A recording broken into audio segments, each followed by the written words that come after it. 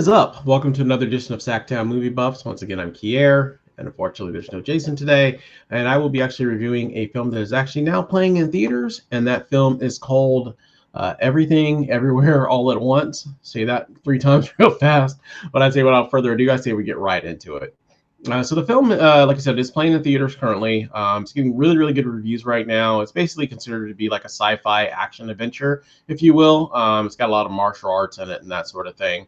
The film actually stars Michelle Yeoh and her husband, who's played by Ki-Hoo Kwan, who you may not know by name, but I actually, my wife actually commented on this. He's actually the little boy that's actually in Goonies. So you'll actually recognize him from there. It also stars Jamie Lee Curtis, and then Michelle Yeoh's and Ki-Hoo Kwan's have a daughter, and her name is Stephanie Hugh. And so they're basically kind of the stars of the film. It also stars James Hong as Michelle Yeoh's father. He goes by Gong Gong in this film.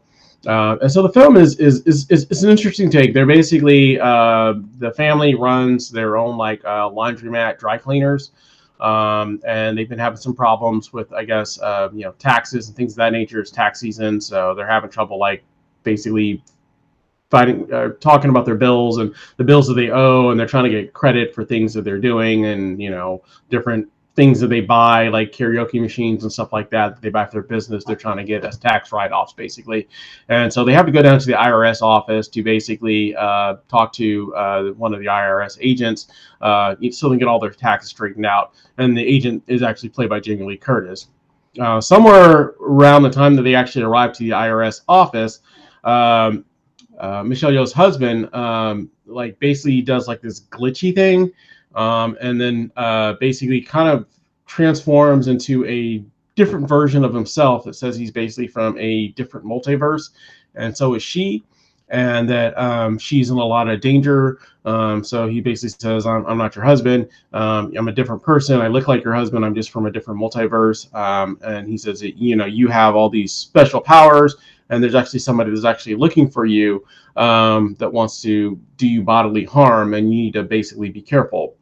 And then so it just gets really, really wacky and crazy from there, because she can basically tap into different versions of herself from different multiverses and utilize her, like, those people's powers.